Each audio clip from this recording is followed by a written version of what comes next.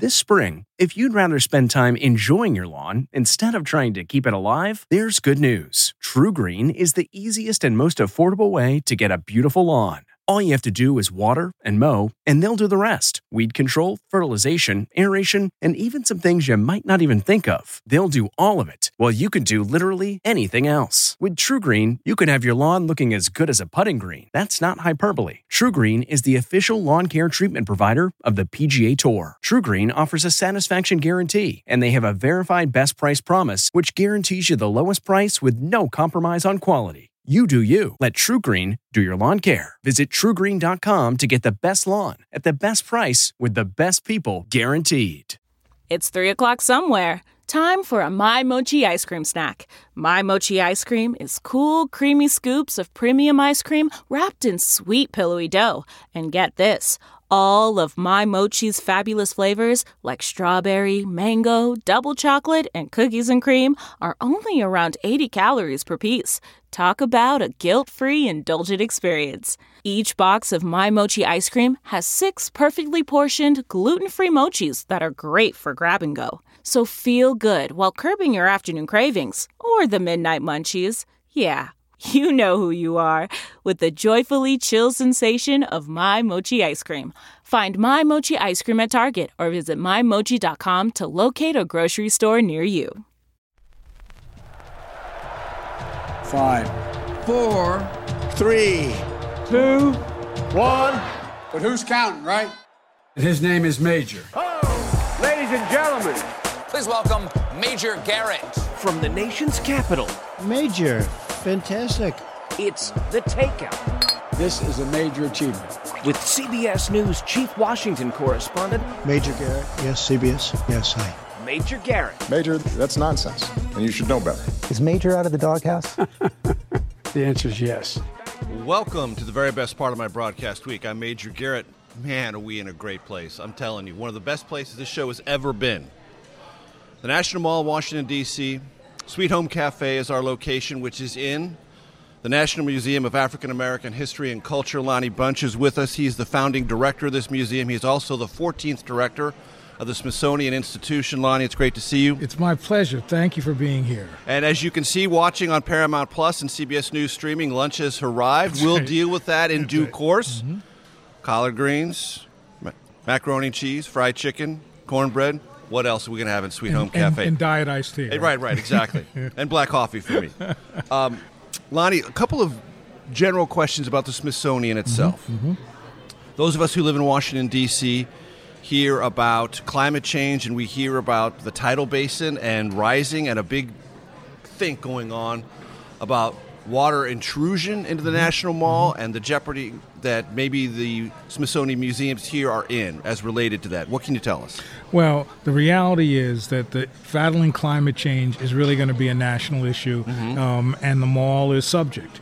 What we did, though, when we built the National Museum of African American History and Culture, we used the state-of-the-art technology. So I learned more about slurry walls and pumps, so to make sure this is protected. And what we've done in other museums is made sure that we've removed artifacts from lower level. We have people that are ready to help whenever there's an emergency. So in some ways, like the rest of the world, we're touched by climate change, but we're ready to handle it. And mitigating it as best as you possibly can. As best as we can. What is the state of the Smithsonian museums in Washington, D.C. post-COVID?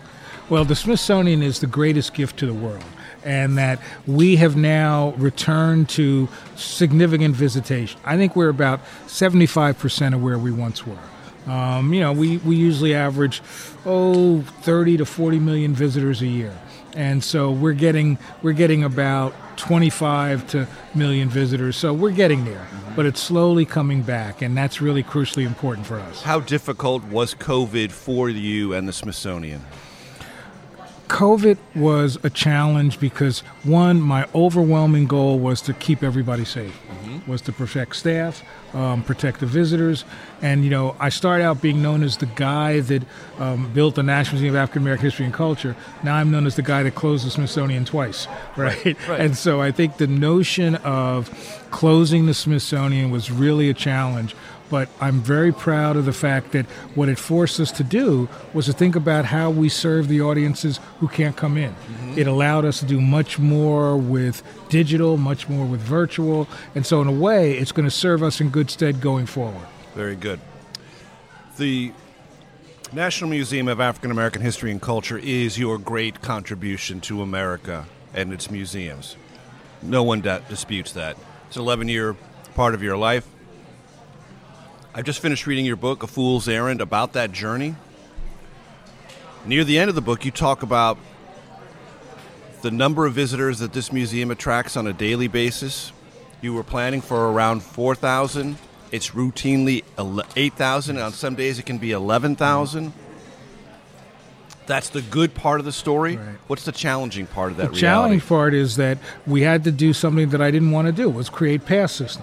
Because what we wanted to make sure is that the visitor had the best experience possible. And I did want people to feel kind of crowded as they went down below and understood the slave experience. But on the whole, what I really wanted to make sure is that people could come through and take the time to learn, to educate, to grapple with things. And so that's what's really happening. And there are statistics about dwell time, which is a concept I wasn't familiar with, probably should have been. Museums have dwell time. From your book, I learned that the average dwell time in a Smithsonian museum is roughly 90 minutes. Yep. But here it's 3 to 4 hours. It's 4 hours, sometimes 5 hours. And that, in essence, what I find fascinating is that people not only read everything, but they really talk about it. I see them bringing family and friends and children to talk about this history. And so what's happened is it's become a reservoir that the public can dip into to understand something it didn't know about. And boy, are they dipping into it. And also a statistic I came across near the tail end of the book, A Fool's Errand. About a third of the visitors who come to this museum have never been to any museum before in their lives. I think that the notion of introducing new people to cultural institutions is crucially important. And what I think has been a direct result is, as a result of this museum, you find many museums of African American culture around the country having greater visitation, getting more attention. So in some ways, we wanted to make sure that if we built a museum in Washington, it would be successful here, but it would also have a ripple effect around the country, and that's what's happened. You write in the book that you hope that this museum, the National Museum of African American History and Culture, can make this country better. Can a museum do that? I believe strongly that museums are they are the glue that holds a country together, but they're also the best place where adults go to learn, right? So people have continual learning. So what I wanted was, because it's the Smithsonian, people trust the Smithsonian, they come to the Smithsonian. What I really wanted was for people to be able to sort of go through this, learn, be changed. And I think that if you can change people, then you can make them better. You mentioned the Smithsonian. You also write in the book that the Smithsonian wasn't ready for this museum. What do you mean by that? Well, you think about when I started. I came back from Chicago. This was my sort of third time at the Smithsonian. And all of a sudden, they gave me offices over in what is now L'Enfant Plaza, a hotel near here. And when I went to go there was suddenly, the door was locked. And I knocked on the door. Nobody let me in. I went down to the front desk, said, I'm the new director of this museum. I'd like to get in. And they said, we don't know who you are. We're not going to let you in. So then I went down to security, and I said, come on. I gave him the, come on, brother, let me in, right? And the guy said, you might steal something. And I'm like, what am I going to steal from an empty office? So we go back, and I had a staff of 2 in those days. And so all I did was sort of stand there, and then a man came by with a maintenance truck and had a crowbar. So I used the crowbar and broke in. And so, in essence, it made me realize that the Smithsonian wasn't ready for us. I'm not sure I was ready. But that, in essence, I wasn't sure America was ready. But in essence, by breaking in, we realized we're going to get there. It just may take a little more time. Lonnie, listening to you tell that story, it feels almost like, in that moment, a human symbolic representation of doors locked in front of African Americans for 400 years. I think that's right. I think that what this was breaking into those doors that have been closed for so long. And that what it is that it was shining a light not just on Black America, but on America. And I think that's the greatest strength of this, that this was really framed not to be a museum that said this is for Black people, by Black people, but rather to say that black culture is too important to be in the hands of just black people. That in some ways it's a quintessential American story. And so we really wanted people to be changed. I wanted people to cry, be angry, but I also wanted them to find the joy and the resiliency that's in this community. We'll get back to the crying and anger in a second. One of the other things you write in your book is that the museum hierarchy in America has almost always been white. Talk about that. I don't know how many times I've integrated museums, meetings throughout my career. And what I realized is there were really gifted people, better than me, who didn't get a chance because they were black to run these museums, to be the head curator. So I used my career recognizing that it wasn't about me. It was about opening doors for others, trying to make sure that we had leadership, curatorial, and it was also crucially important that it wasn't just bringing in people of color.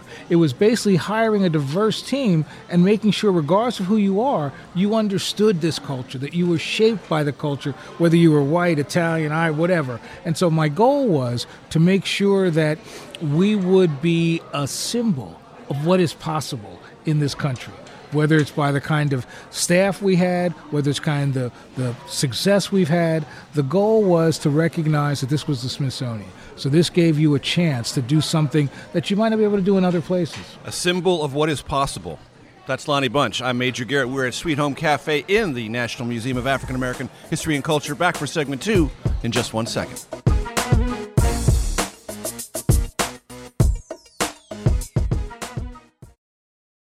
This episode is brought in part to you by Audible, your go-to destination for thrilling audio entertainment. Whether you're looking for a hair-raising experience to enjoy while you're on the move or eager to dive into sinister and shocking tales, Audible has an exclusive collection of thrillers from best-selling authors that will keep you on the edge of your seat. Like James Patterson's first audio-only thriller, The Coldest Case. Experience stories like never before, where every chilling detail is brought to life by captivating sound design. Plus, as an Audible member, choose one title a month to make yours forever. And now, new members can try Audible free for 30 days. Just visit audible.com/WonderyPod or text WonderyPod to 500-500. That's audible.com/WonderyPod or text WonderyPod to 500-500.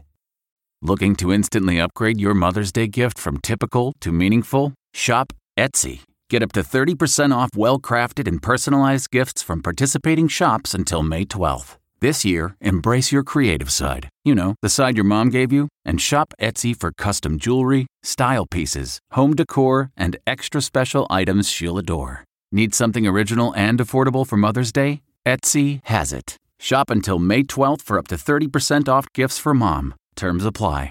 This is The Takeout with Major Garrett. Welcome back to one of the best meals I've had in Washington, D.C., here at the Sweet Home Cafe in the National Museum of African American History and Culture. Lonnie Bunch, the 14th Secretary of the Smithsonian Institution, is our very special guest. The meal is fantastic.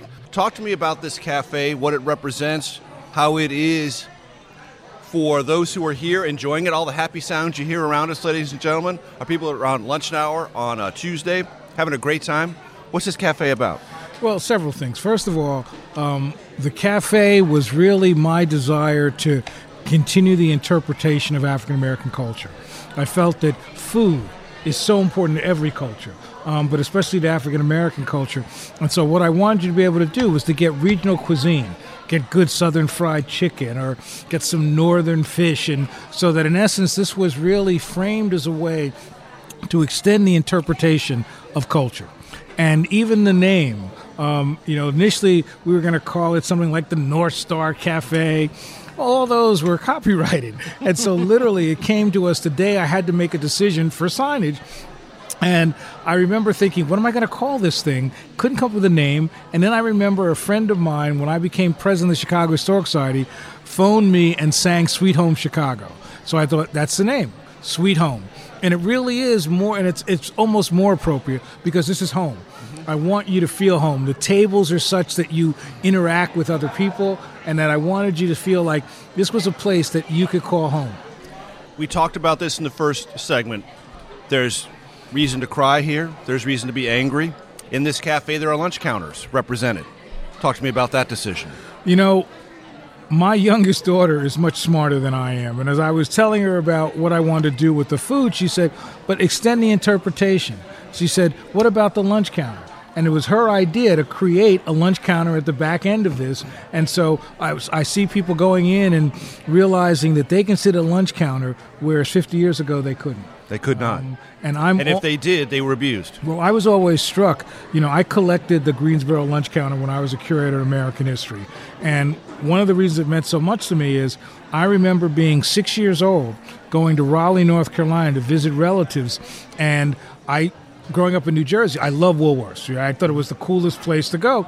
So I see a Woolworths. I'm running in front of my aunt and my grandmother, and I run in and I sit down at a Woolworths. And these white hands pick me up, move me over to the Jim Crow section. And I've never forgotten how horrible that felt.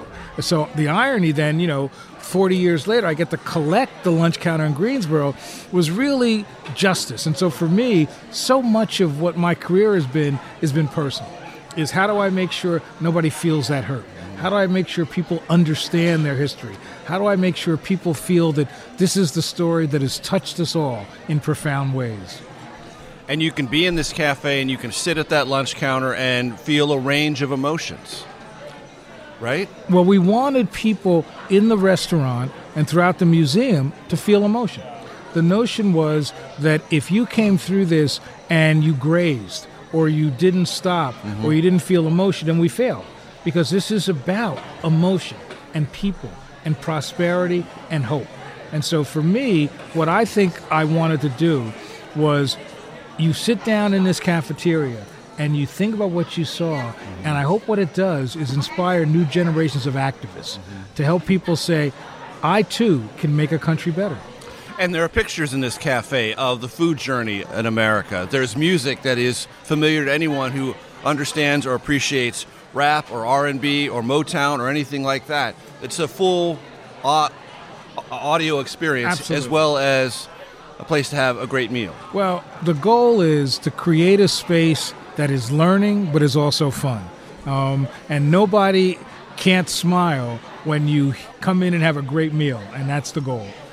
That's one of the goals of the takeout, by the way. The reason I have a conversation over meal is I've always believed, and it's one of the things that it's at the heart of the origins of this show, is that every conversation is better when you're eating.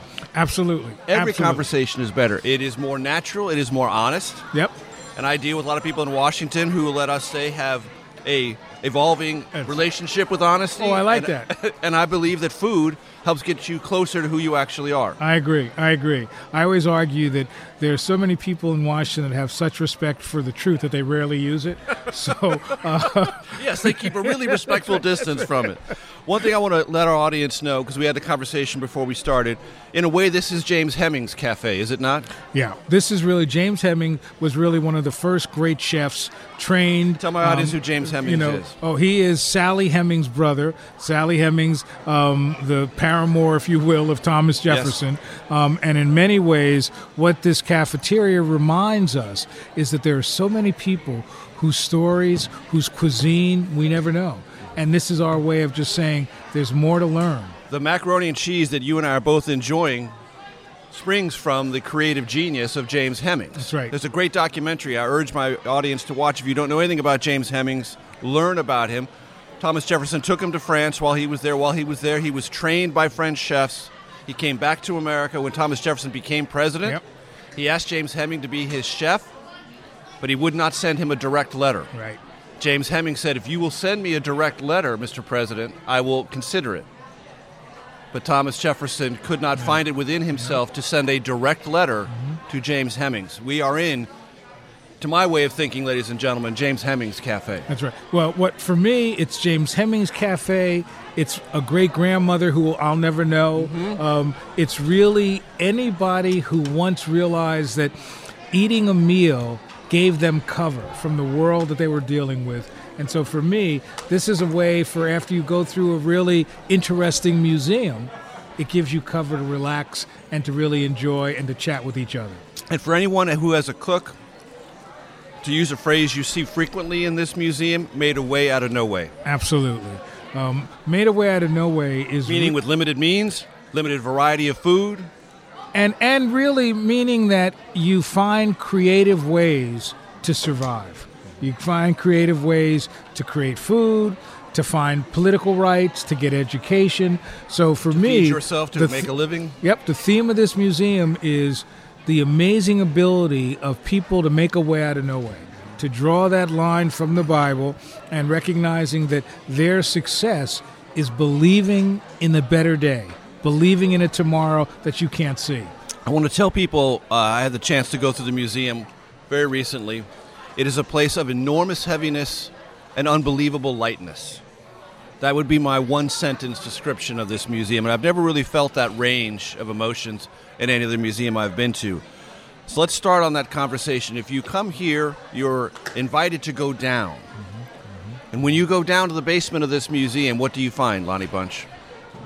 We felt that the number one thing people told me they wanted to talk about and learn was slavery. And the number one thing they didn't want to talk about was slavery. So we decided that we would begin this journey in the area of slavery, because that's really the foundational moment of the world and really the foundational moment of the United States. So you come down and you suddenly understand what Africa was like before Europe, Europe was like before the slave trade, and then you're in it.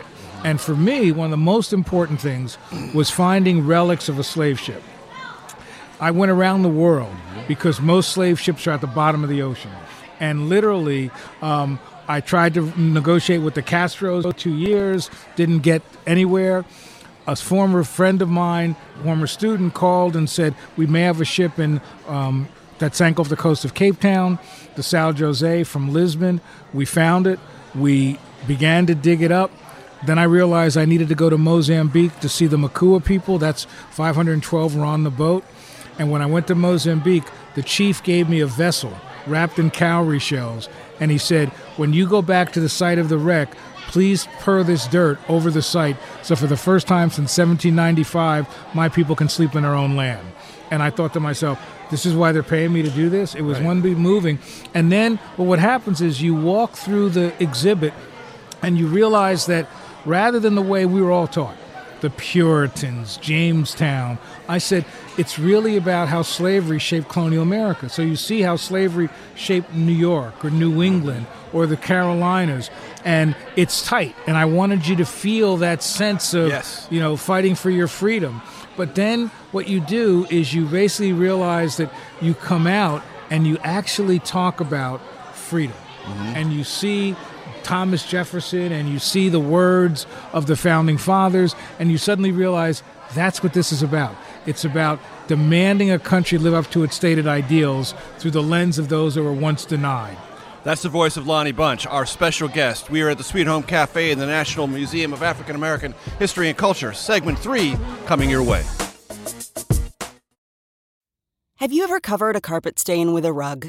Ignored a leaky faucet? Pretended your half-painted living room is supposed to look like that? Well, you're not alone. We've all got unfinished home projects. But there's an easier way. When you download Thumbtack, it's easier to care for your home from top to bottom. Pull out your phone and in just a few steps, you can search, chat, and book highly rated pros right in your neighborhood. Plus, you'll know what to tackle next, because Thumbtack is the app that shows you what to do, who to hire, and when. So say goodbye to all those unfinished home projects and say hello to caring for your home the easier way. Download Thumbtack and start a project today. It's harder to focus than ever these days. Thankfully, C4 has reinvented the energy drink game with C4 Smart Energy, the only energy drink clinically proven to provide enhanced mental focus, containing 200 milligrams of natural caffeine, a blend of vitamins, and zero sugar. It was formulated to support your well-being and help you feel your best, all while enhancing mental focus. From your brain to your body, C4 Smart Energy does it all and tastes amazing. Look for Smart Energy in the beverage aisle at your local Kroger, Albertsons, and Safeway grocery stores. C4 Smart Energy. Stay focused. From CBS News, this is The Takeout with Major Garrett. The meal is great, the atmosphere is great, the museum is great. Are you following me? You catching up with the greatness of what I'm experiencing here? Yes. Lonnie Bunch is our special guest. I'm Major Garrett. Welcome back to The Takeout. We're the National Museum of African American History and Culture. Tell my audience who Mamie Till Mobley is. Mamie Till Mobley was the mother of Emmett Till, who was a young child who was brutally murdered in 1955. And I was president of the Chicago Historical Society, and I was very close to Studs Terkel, the great oral historian. Mm-hmm. And so one day Studs came to my office, as always did, and he said, "You want to meet somebody?" I said, "Sure." He goes, "You have met Emmett Till's mother?" I go, "I didn't know she was still alive." She came into my office. I'll never forget this tiny woman. We were going to have an hour lunch. She spoke for 7 hours about what happened to her from the time she kissed her son goodbye until she was buried. And so I became so enamored with her that I basically wrote about her for the newspapers in Chicago. When I came back here, she had something passed, and I said, "I want to tell the story." But then what happened is that the casket was discovered. Basically, he was disinterred, put in a new casket, and the old casket was supposed to be preserved, and it wasn't. And the family called me and said, "What can we do?" And I thought, well, should I collect a casket? Isn't it kind of ghoulish? So at first I said I would collect it and preserve it, but never show it. But then when we were doing the museum, I thought of Mamie Till saying to me, for 50 years, she carried the burden of remembering Emmett Till, and it was my turn. And so we crafted an exhibition that was really about the funeral, because I really didn't want it to be just about the broken body of Emmett Till. I wanted it to be the courage of this woman who basically, at the worst moment of her life, used that to inspire people to fight for civil rights and fairness. And for my audience, Lonnie, just briefly remind them of the decision she made about what she did. The reason why we kept Emmett the Till casket was in his casket. She decided that she had to have an open casket because she wanted the world to see what they did to her son. And that courage, it was horrible. And that courage, the fact that it was then published in a black newspaper and then it began over the world, it really rejuvenated the civil rights movement. And I would argue so much of the change of the 50s and 60s started from that moment of her courage. And as you put this museum together and as people experience it, there is that very harsh juxtaposition of agony and possibility. That is the story, isn't it? It is the tension between pain and resiliency, right? It's the tension between unbelievable obstacles and unbelievable, unshaking faith in a better day. And so what I really wanted was, implicit in what I wanted to try to do was to tell people that don't run away from this history.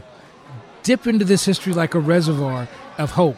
And that if you could be as strong as the people we've talked about in this museum, you can help change a nation as well. That was my goal. And you don't want people to walk through this museum wearing a cloak of shame, do you? No. The goal was to look at a world we made together. We look at people who cross racial lines to demand change. We look at the impact of African-American culture on all of us. All of us tap our toes to James Brown or some rap music. And the goal was not to find guilt or assess blame. The goal was to say, if America is the home of the brave, are we brave enough to face our history? And if we are, then we can learn from it, because for me, this is an optimistic, a hopeful history, because these are people whose efforts helped America live up to its stated ideals. And what's wrong with that? There's a part of the book that I came across that I found very interesting that speaks to this larger inspirational dynamic of the African-American experience in America. You were in some country in Scandinavia, unnamed, in a somewhat remote area, and someone mentions, do you know who Al Green is? Yep. Tell me that story. I was in northern Sweden, and I was meeting with some of the Sami people, the leaders of that tribe that we used to call Laplanders, but they're saying. And so I'm sitting there, and the chief through a translator, I'm sitting under a reindeer tent, and I'm thinking, how's a kid from Jersey doing? What am I doing here? And he said to me, are you an American? I said, yes. He said, do you know Al Green? And I said, you mean Al Green? He said, Al Green, the music. And I went to myself, if African-American culture is here, it's got to be all over the world. And so, of course, I call Al Green when I get back, right? Mm-hmm. Al, they heard about you in Sweden. He goes, of course. Talk to me about the building itself. Why is it shaped the way it is? What is the importance of water in its relationship to the building and the Corona? Building on a national mall is one of the greatest challenges, partly because it's where the world comes to learn what it means to be an American.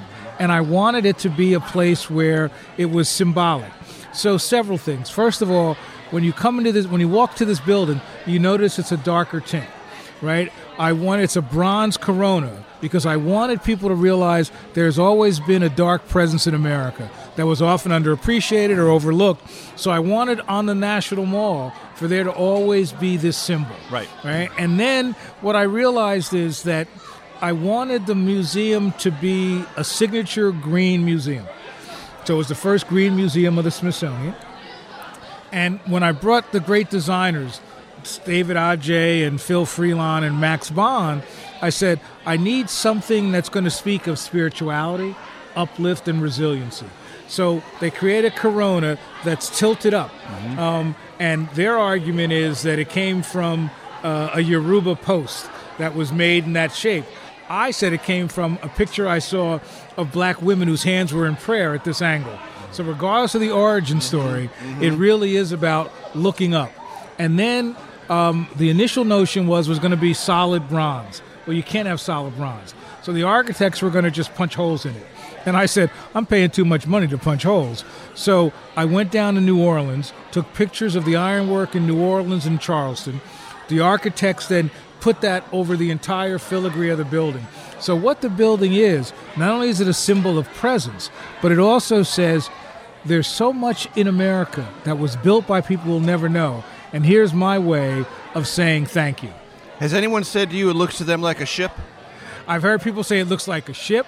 I've heard people say it looks like the crown. I've heard people say it looks like a hat. And that's great because I want people to bring their own view to it. But the goal was that this was going to be a place that was helping America to remember no matter what.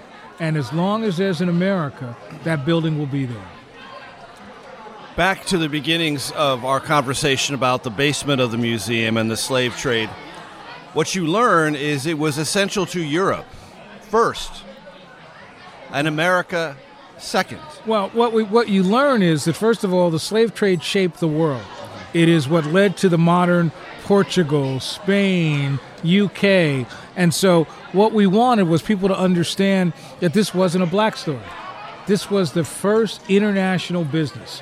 And then if you look at the world where the enslaved went, they've changed dramatically. Brazil, the United States, the Caribbean. So I wanted people to understand that Europe is still grappling with it. In fact, I just got back from Portugal last week, and part of my job there was to sort of talk to people about why Portugal needs to understand its slave past, how that has opened doors for so many.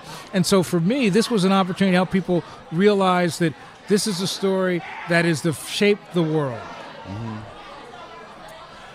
There is a train car in the museum. Talk to my audience about Pullman porters. Well, when I wanted to do this museum, I knew I needed to deal with the railroad. And so one of the most important stories are the Pullman porters. These were people who basically went around the country serving white people on the trains. But they also became the people who spread the word about you can go to California and not have to deal with Jim Crow segregation. So they were crucially important. So I wanted to tell that story. And I actually had a friend who I knew from my time in American history who basically collected train cars. And he said, I've got a train car in Chattanooga, Tennessee, if you'd come. So I go, and there is this ratty car. It's rusting, but it turned out it was a Jim Crow railroad car. The front part were for whites and the back part for blacks, and that it was, in essence, a car that helped me interpret that story. And so we basically cut a deal, and I spent so much time bringing it together, getting it ultimately to Washington. Got it to Washington. It's part of the National Museum of African American History and Culture. I'm Major Garrett. Lonnie Bunch is our special guest. Sweet Home Cafe is provider of a fantastic lunch. Back for segment 4 in just a second.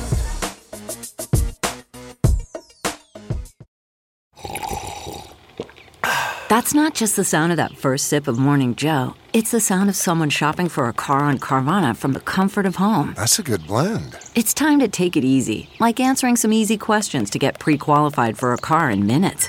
Talk about starting the morning right. Just like customizing your terms so your car fits your budget. Visit Carvana.com or download the app to experience car shopping the way it should be. Convenient, comfortable. Ah. At Amica Insurance, we know it's more than just a car. It's the two-door coupe that was there for your first drive. The hatchback that took you cross-country and back. And the minivan that tackles the weekly carpool. For the cars you couldn't live without, trust Amica Auto Insurance. Amica. Empathy is our best policy.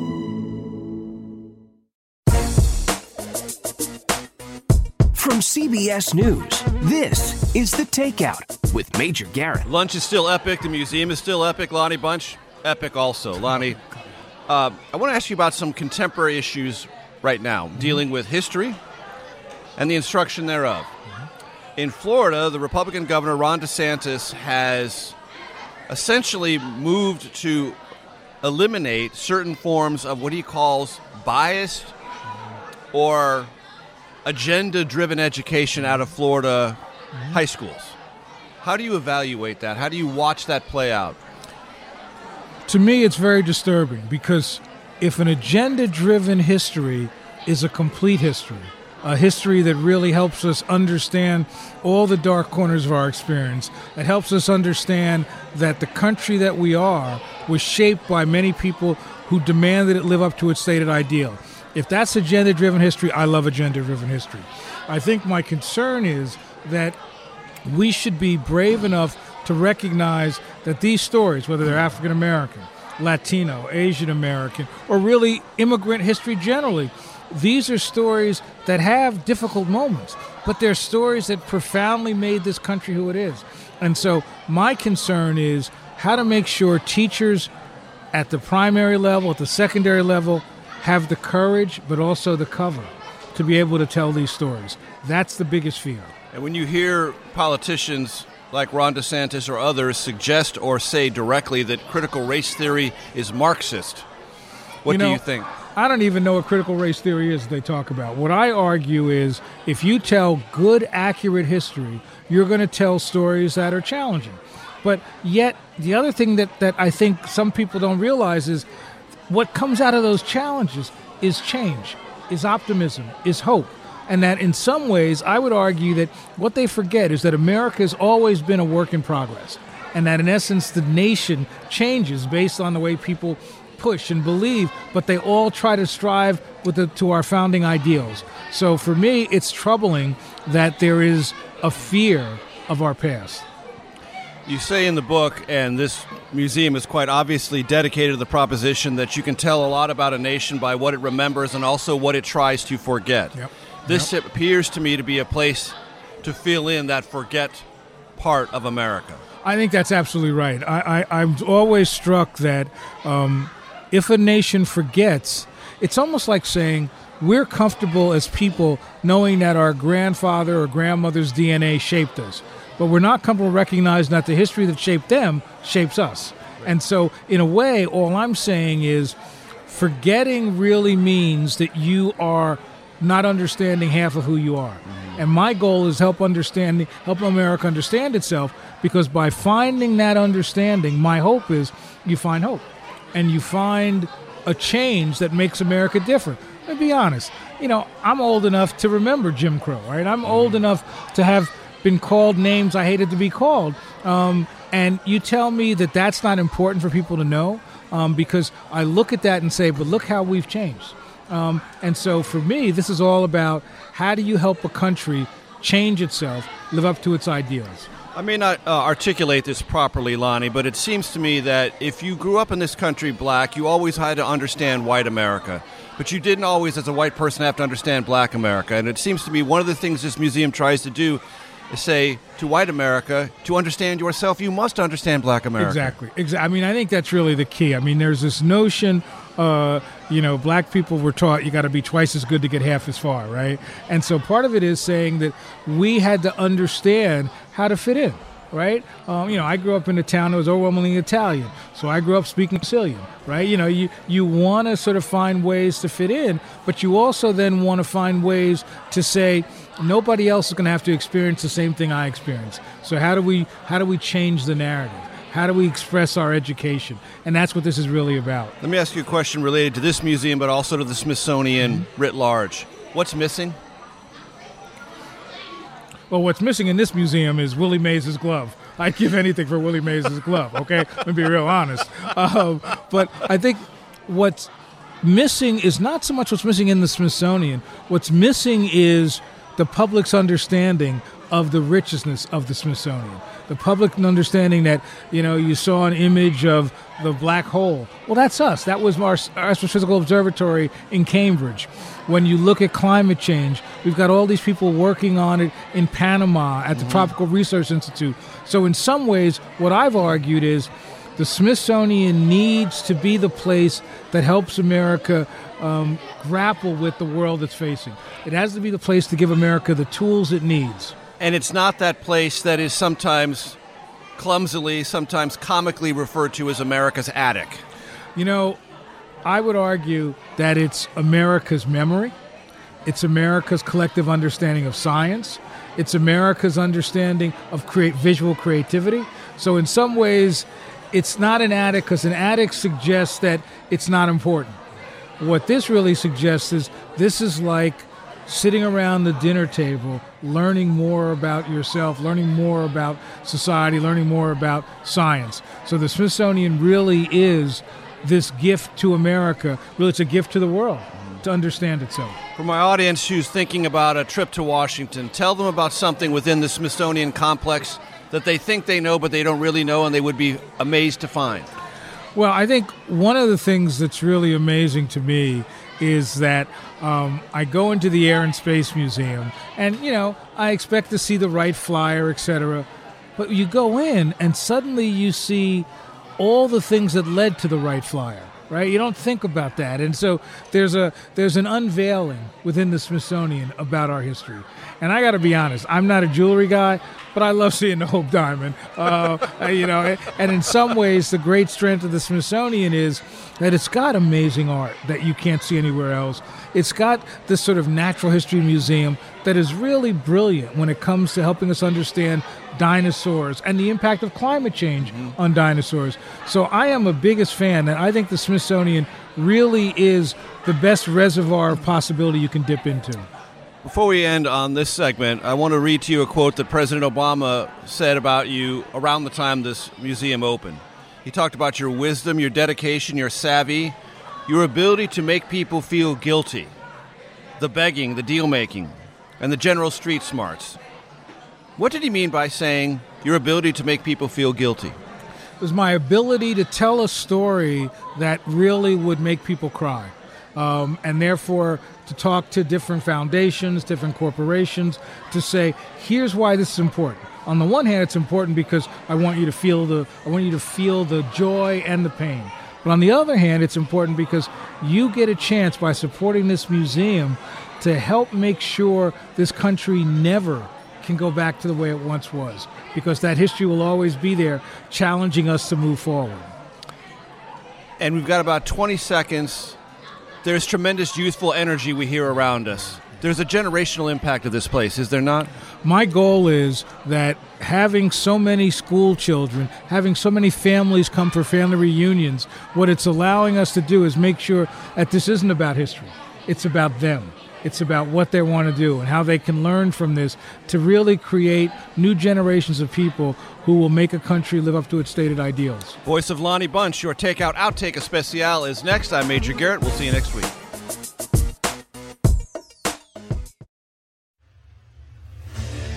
What makes a life a good one? Is it the adventure you have? Or the friends you find along the way? Maybe it's pursuing your passion while striving to protect, defend, and save what you believe in every single day. So what makes a life a good one? In the Coast Guard, We think it's all of the above and more. But you'll have to find out for yourself. Visit gocoastguard.com to learn more. Man, that sunset is gorgeous. Grill, patio, sunset. Hard to get better than that. Unless you're browsing Carvana's inventory while you soak it all in. Oh, burger time. So sit back, get comfortable. Carvana's got thousands of cars under $20,000 just waiting for you. I could stay here forever. Carvana, where car buying meets comfort meets convenience. Download the app or visit Carvana.com today.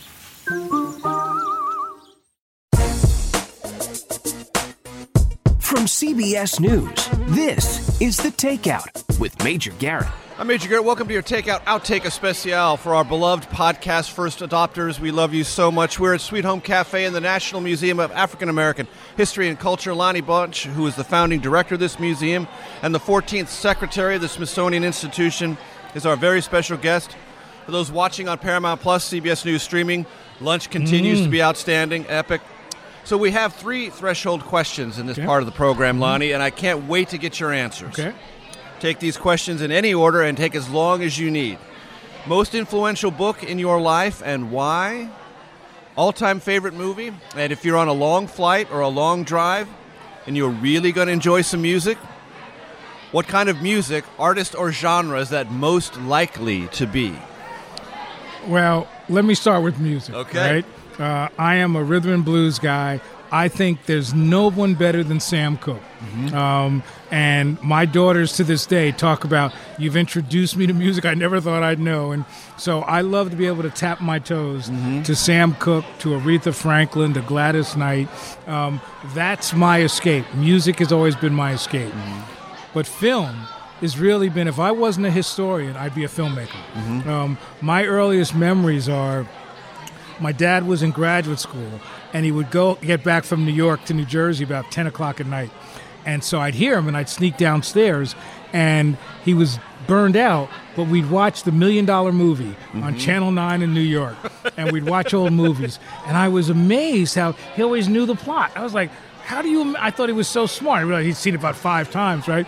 But for me, there's nothing better than movies. When I asked my wife to marry me, and I said, you have the conversation about religion, children. I said, do you like film? Because if you don't like film, we're not going to make it. We're not going to make it. And so for me, before I tell you the film, I loved it when it was analog.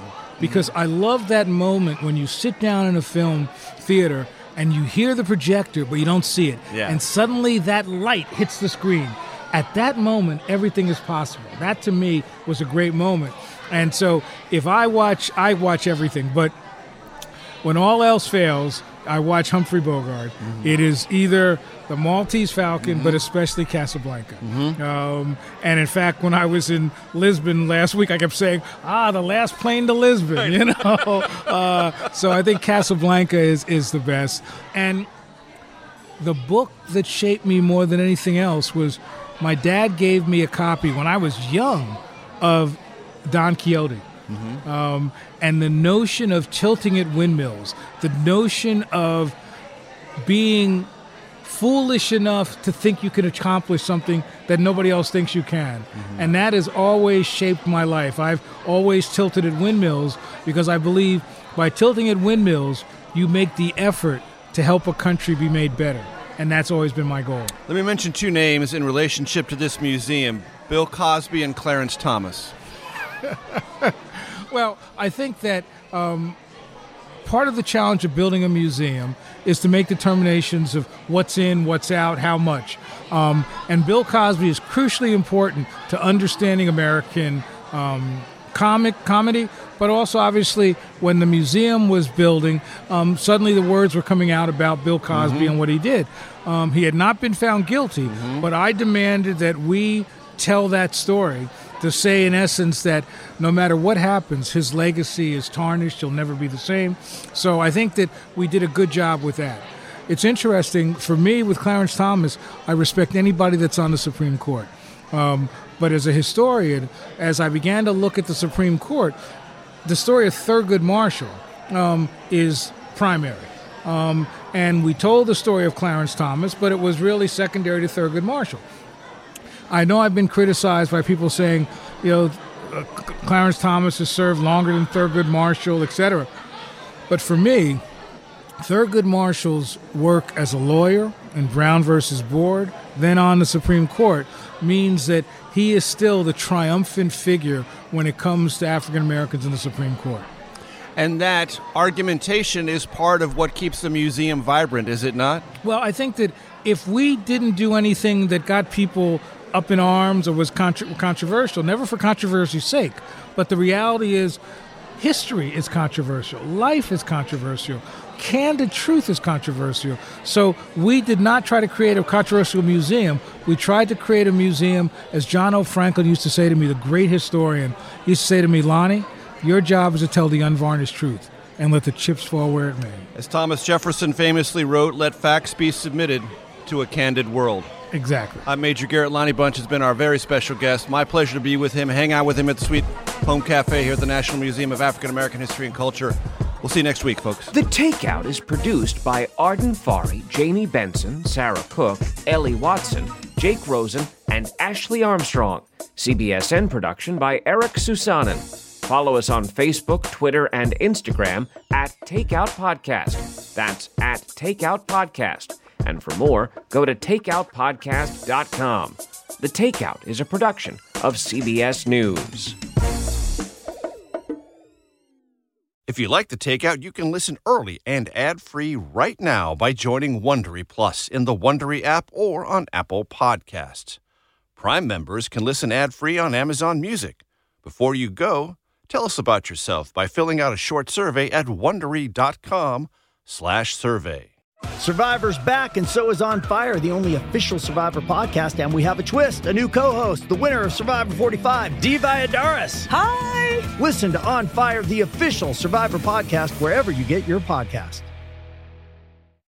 Hi, this is Jill Schlesinger, CBS News business analyst, certified financial planner, and host of the Money Watch podcast. This is the show where your money is not scary. It is a show that's all about you.